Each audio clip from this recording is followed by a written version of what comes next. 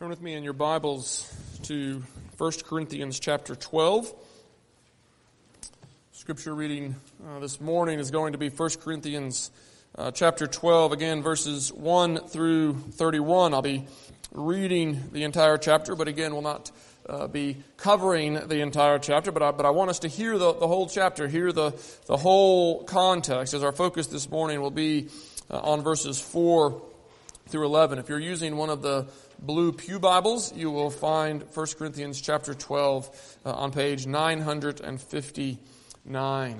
Now, we started looking at these verses last Sunday as part of our ongoing series on the communion of the saints. For the last couple of months, we have been studying a series of passages that each highlight for us the importance of living in community with other believers. If we are going to grow up towards maturity in Christ, we must be in community. We must be part of a congregation. We must be sharing our lives with one another so that we can be doing the things that we are told in Scripture lead to the end of growth. We're told that the body grows as we speak the truth with love into one another's lives. We're told that we grow towards maturity as we teach and admonish one another. We're told that we grow up as we sing songs together of spiritual songs and psalms and hymns. And so, as we do all these things, as we come alongside one another, as we stir one another up to love and good works, we grow up towards maturity. And what we saw in Ephesians chapter 4 is that work of speaking, that work of encouraging, that work of admonishing, it's not given to a select few, but it's given to all the saints. We are all to be about this business. We are all to be doing this work of edifying, of building up, of strengthening and encouraging. And as I said last week, when we hear that, it can be a little intimidating. It can be a little overwhelming. We can wonder whether or not we are really prepared, whether we are really equipped to do such work. And as we saw, Paul readily admits that we're not. We're not equipped. We're not competent. But he goes on to say, but we are sufficient in Christ, for He is our competency. He is the one who makes us sufficient for the task that He has given us to do. You can't do this in your own strength, but you can do it in the power of the Holy Spirit who has been given to you. And that's why we are studying this passage on spiritual gifts at the end of our series on the communion of saints. Because the reality is, if we're going to do the work that we've seen that we've been called to, if we're going to do the work of building one another up towards maturity in Christ, then we're going to need to know how to appropriate, how to employ the power of the Holy Spirit that is at our disposal. And understanding how to use the Holy Spirit's power begins with an understanding of how He gifts us to do the work that we've been called to do. And so let us read together 1 Corinthians chapter 12, beginning at verse 1. Listen to this. This is the very word of God. Now concerning spiritual gifts, brothers, I do not want you to be uninformed. You know that when you were pagans, you were led astray to mute idols, however you were led. Therefore, I want you to understand that no one speaking in the Spirit of God ever says Jesus is accursed. And no one can say Jesus is Lord except in the Holy Spirit. Now there are varieties of gifts, but the same Spirit. And there are varieties of service, but the same Lord. And there are varieties of activities, but it is the same God who empowers them all in everyone. To each is given the manifestation of the Spirit for the common good. To one is given through the Spirit the utterance of wisdom, and to another the utterance of knowledge, according to the same Spirit. To another faith by the same Spirit. To another gifts of healing by the one Spirit. To another working of miracles. To another prophecy. To another the ability to distinguish between spirits. To another various kinds of tongues, and to another the interpretation of tongues. All these are empowered by one and the same Spirit, who apportions to each one individually as He wills. For just as the body is one and has many members, and all the members of the body, though many, are one body, so it is with Christ. For in one Spirit we were all baptized into one body, Jews or Greeks, slaves or free, and all were made to drink of one Spirit. For the body does not consist of one member, but of many. If the foot should say, because I am not a hand, I do not belong to the body, that would not make it any less a part of the body. And if the ear should say, because I am not an eye, I do not belong to the body, that would not make it any less a part of the body. If the whole body were an eye, where would the sense of hearing be? If the whole body were an ear, where would be the sense of smell? But as it is, God arranged the members in the body, each one of them, as He chose. If all were a single member, where would the body be? As it is, there are many parts, yet one body. The eye cannot say to the hand, I have no need of you, nor again the head to the feet, I have no need of you. On the contrary, the parts of the body that seem to be weaker are indispensable. And on those parts of the body that we think less honorable, we bestow the greater honor. And our presentable parts are treated with greater modesty, which our more presentable parts do not require. But God has so composed the body, giving greater love, or giving greater honor to the part that lacked it, that there may be no division in the body, but that the members may have the same care for one another. If one member suffers, all suffer together. If one member is honored, all rejoice together. Now you are the body of Christ, and individually members of it. And God has appointed in the church first apostles, second prophets, third teachers, then miracles, then gifts of healing, helping, administering, and various kinds of tongues. Are all apostles? Are all prophets? Are all teachers? Do all work miracles? Do all possess gifts of healing? Do all speak with tongues? Do all interpret? But earnestly desire the higher gifts, and I will show you a still more excellent way. That is the reading of God's Word. Let us pray and ask for His blessing upon our study here this morning. Father God, this is your Word, and by it you equip us, by it you train us, by it you prepare us to do those good works which you have prepared in advance for us to walk in them. And so, Father God, we ask that you would attend to the reading and the preaching of your word here this morning, that you would pour out your blessing upon it, that you would not allow it to return to you void, but that you would cause it to bear fruit in our lives, that we might live to the praise of your glory and the good of our neighbor. We pray it in Jesus' name. Amen. Last Sunday, our focus was on what Paul says in verse 3. Look again there at that verse. Paul makes it clear right up front. He says, I want you to understand that no one speaking in the Spirit of God ever says Jesus is accursed, and no one can say Jesus is Lord except in the Holy Spirit. And last week we focused upon that concept because that truth is the cornerstone for any proper understanding of spiritual gifts. We have to begin there. We have to begin with an understanding that the defining mark of the Spirit's work is the exaltation of Christ. The defining mark of the Holy Spirit doing what the Holy Spirit does is the magnification, the honoring, the glorification of the fact that Jesus is Lord. And so we said last Sunday that if you are not honoring Christ as Lord, if you are not serving Him as your master, then you are not spiritual. At least not in the true sense of that word, as having the Holy Spirit, as being empowered by the Holy Spirit. If you are not honoring Christ, then you are not spiritual, no matter what other signs of spiritual power you may seem to possess. And conversely, on the other hand, if you confess Christ, if He is your Lord, then you are spiritual. Then you all have the Holy Spirit. Then you are empowered by Him, no matter how weak and insignificant you may appear to yourself or to others. That is the cornerstone. That is the foundation upon which any proper understanding of spiritual gifts must rest. That is where we have to begin. But with that piece firmly in place, I want us to now look at what Paul says in verses 4 through 11. Because having laid that cornerstone, Paul is now going to begin to flesh out the rest of the foundation.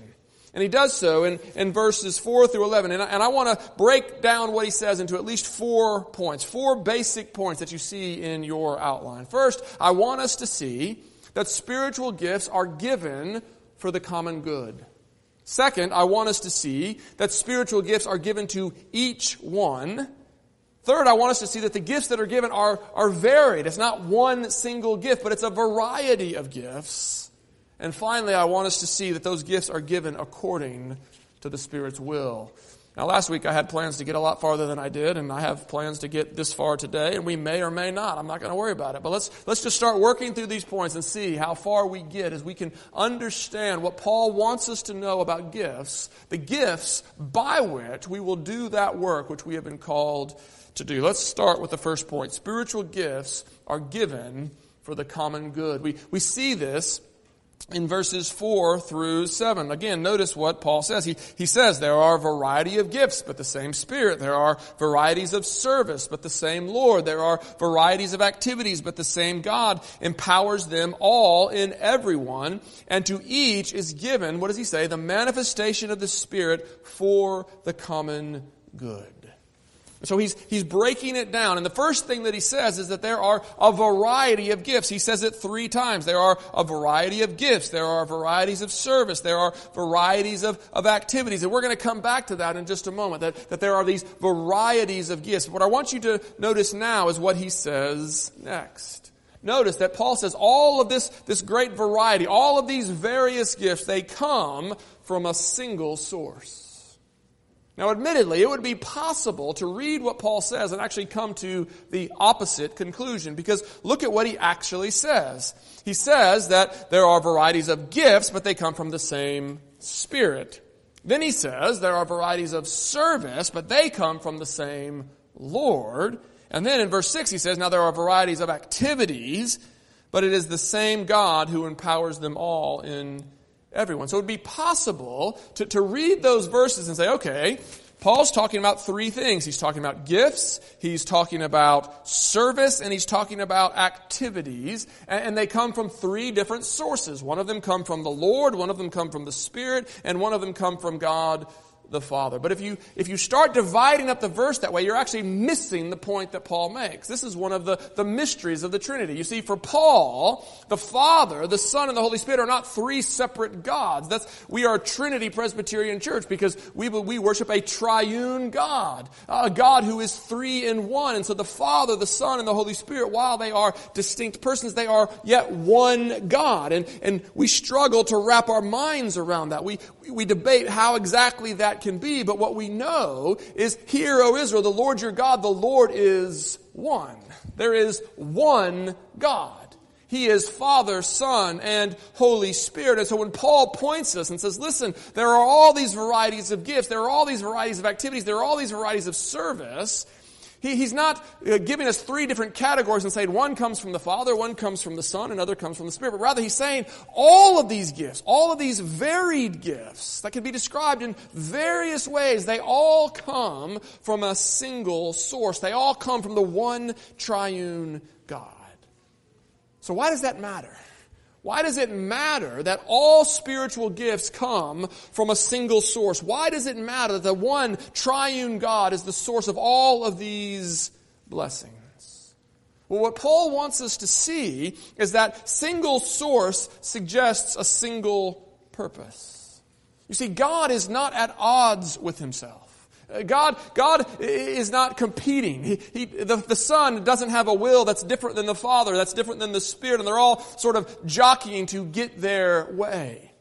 But rather, God as one God has one will. He has one purpose. Paul calls it a good, perfect, and pleasing will in Romans chapter 12. And that good, perfect, and pleasing will is what God has foreordained, is what He has decided will come to pass. It's what He Himself is working towards, and it's what He calls us to work towards. And so, if all of these gifts come from Him, then we can assume that all of these gifts serve that same single purpose. But what is that purpose? What is this single purpose for which all gifts are given to God's people? Well, Paul tells us. He tells us that it is for the common good. Now, he's already suggested that gifts are given for the glory of Christ. But here he gives us a clue as to how the glory of Christ is served by our gifts. We magnify the glory of Christ. We honor Him. We exalt Him as our Lord when we use the gifts that He has given us to serve one another, to serve one another's common good. It's in the serving of the common good of the community that we exalt the name of Christ. And so here is the single purpose for which gifts are given. Gifts are given for the common good.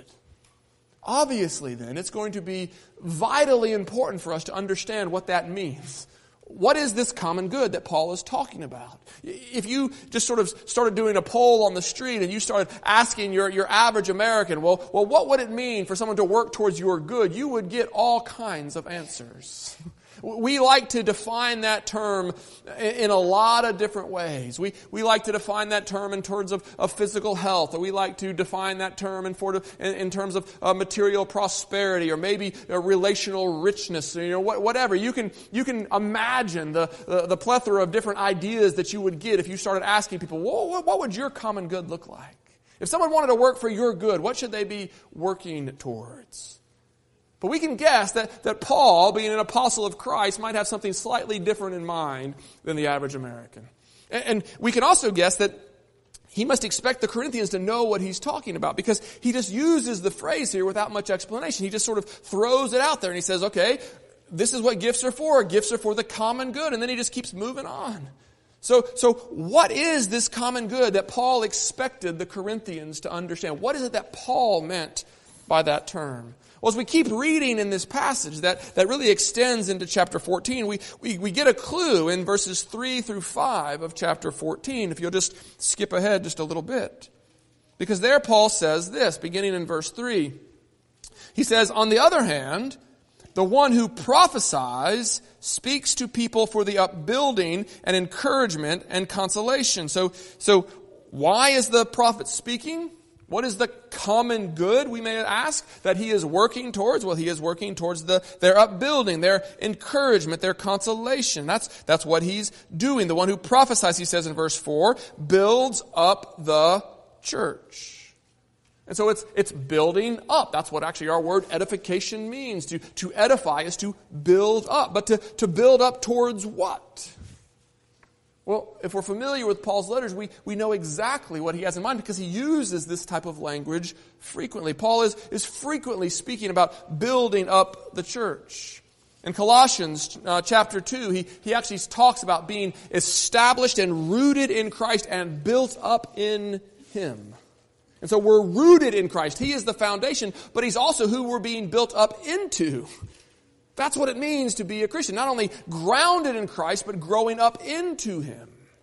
We are being built up in Christ. He said the same thing in Ephesians chapter 4, a verse that we looked at earlier in this series. Remember what Paul says there. He says that the pastors have been given to the church to equip the saints for the work of ministry, and he then defines that work of ministry as building up the body of Christ until what? Until they attain to mature manhood, until they attain to the full measure of the stature of Christ.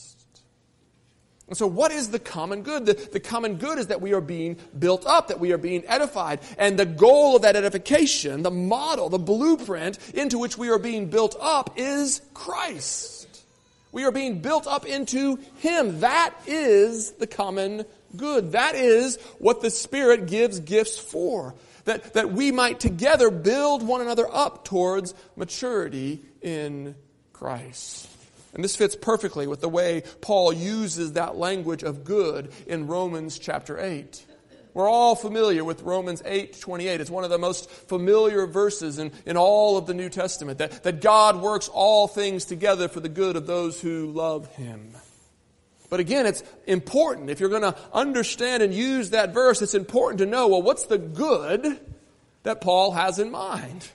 What good is God working towards? What is the actual promise here?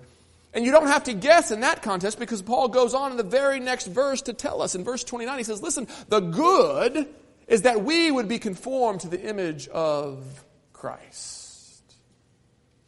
When God talks about blessing, when God talks about working for good, that's what He has in mind, that we would be conformed to the image of the glory of Christ. As I said, people today have all other kinds of definitions for good. They have other ideas about what constitutes the good life. But none of those things are the good that God has in mind for His people. None of those things are the good which the Spirit gifts His people to accomplish in community. But rather the good that God is moving us towards, the good with which God intends to bless us, the good that God promises to us, is that we would be conformed to Christ. That we would become like Him in our character and in our ambitions and our hearts and our wills. Now I know to some of you, you're like, well, that's a bit disappointing. I was hoping for better good news than that. And let me say to you, if you find that disappointing, if you are sort of let down by the idea that the good that God has for you is not material wealth or physical health or relational fulfillment, if you are disappointed to hear that that's not the good that God has for you, then you don't get it. I don't say that in a mean way. I'm saying, listen, you need to ask God to open your eyes because you have not yet discovered the nature of true treasure. If that sounds disappointing to you, then you have not yet tasted and seen that the Lord is good. If that sounds disappointing to you, you do not understand the full glory of what God has prepared for His people. You see, the pleasures and the treasures of this life, they are paltry and they are fleeting. They don't last, but not only do they not last, they don't even satisfy in the meantime. The satisfaction that they provide is small when compared with the pleasures that are at God's right hand. The blog that Desiring God Ministries, Piper's ministry, publishes is called Solid Joys. And I love that title because he's saying, listen, we're not against joy. We're not against satisfaction. We're not against the good life. But we want something for you that is far more solid than the fleeting, paltry pleasures of this world. And that joy, that solid joy, that eternal satisfaction is found only in communion with Christ, only in communion with the God who created you for fellowship with Him. And you can only enjoy that communion when you are like Him. Sin separates you from God. And so God needs to do more than just forgive your sins. Yes, He does need to forgive. Yes, He does need to remove your guilt as far as the east is from the west. And thank God He does that. But He doesn't just remove our guilt and then leave us as is. But rather He removes our guilt and then He goes to work, crafting us, molding us, making us like Him. Why? So that we can fully enjoy the pleasures that are at His right hand. So that we can fully enter into the joy and the satisfaction of our salvation. So that we can know the full joy of communion with Him. That's what God is doing. That's the good that He has for you. Have you ever known someone who sort of got it? They got what they wanted, they accomplished their goals, and then it just left them empty. It left them discontent, it left them disappointed, it left them unsatisfied. I grew up and my great ambition in life was to be a golfer when I was a younger kid, and I was like, I want to be a golfer. And so I watched a lot of golf, and one of my favorite golfers was a guy by the name of David Duval. And David Duval was this great golfer, but he was also, a somewhat philosophical guy. So I kind of liked him for that reason too. And I loved to watch him play. And there was a span in his career where he just caught fire. And he won like 11 tournaments in a year and a half. And he was the number one player in the world. And then he finally got that major that had eluded him for so long. And then he fell off the face of the earth. And people are like, what happened? How do you suddenly forget how to play golf? And he said, I just sort of lost it because I accomplished everything I ever wanted. And I thought, is this really it? This is what I've been working my whole life for? This is it? And he lost that edge. He lost that desire. He's like, there has to be something else. Life has to be about more than this. And that story has been repeated how many times? People get everything they ever wanted and they discover it's not what they wanted. Paul is saying, listen, God has something better for us. God has a better blessing for His people. God's blessing is not material wealth. God's blessing is not physical health. But God's blessing is that we would be conformed to the image of Christ.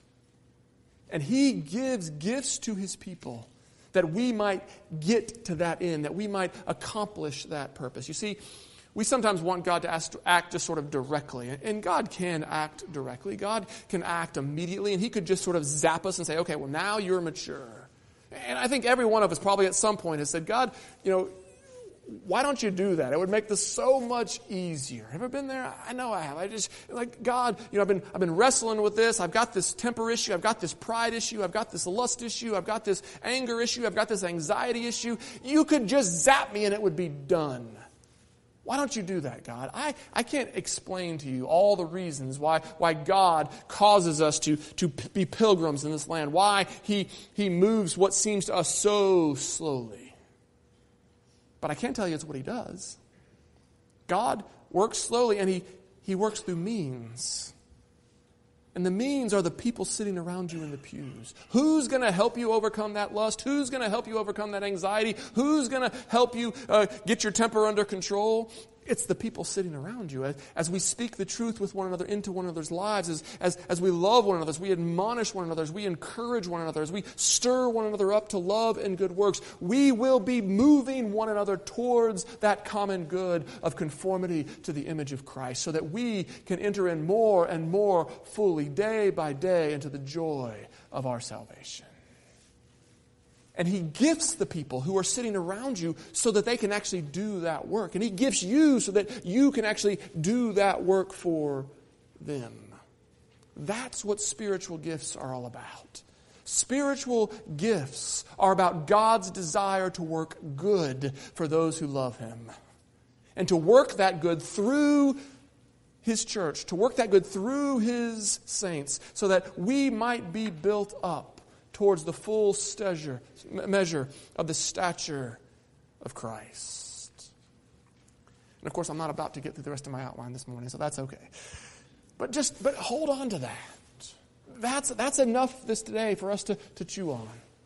This is what spiritual gifts are for. Spiritual gifts are for the common good, not the common good as defined by the American dream, but the common good as defined by our Creator. The sovereign who knows us better than anyone. The sovereign who says, listen, I demand that you worship me because I love you.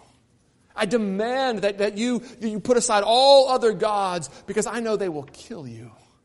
I demand that you come to me, the fountain of living water, because I know the cisterns that you hewn for yourself cannot hold water. They cannot satisfy. Satisfaction is found only in me, and therefore, because I love you, I call you to worship me alone, and to submit to my word as the rule of your life.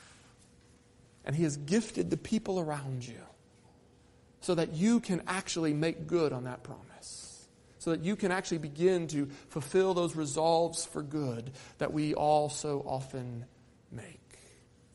And so when we begin to build our theology of spiritual gifts, when we begin to try to understand, we start with this, that spiritual gifts are for the glory of Christ. And we go next to this, that spiritual gifts glorify Christ by serving the common good, by serving the edification of His people, by equipping us to help one another grow towards maturity in Him.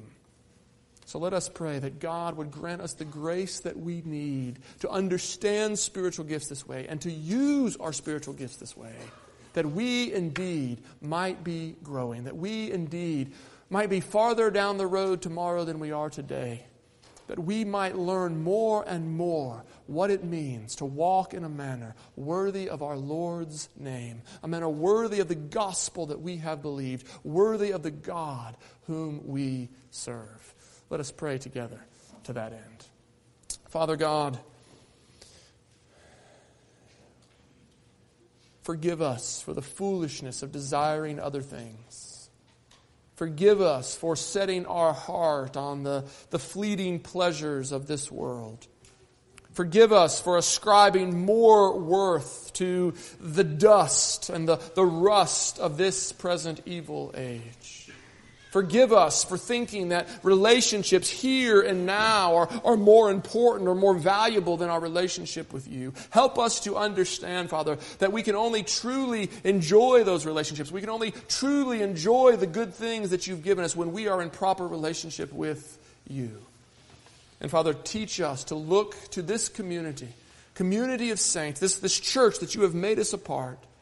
Teach us to look to this church that we might be built up and that we might build others up, that together we might attain to full maturity in Christ, that together we might reach the full measure of the stature of Christ. This is our prayer, and we ask it boldly in Jesus' name, both for our good and for your glory. Amen.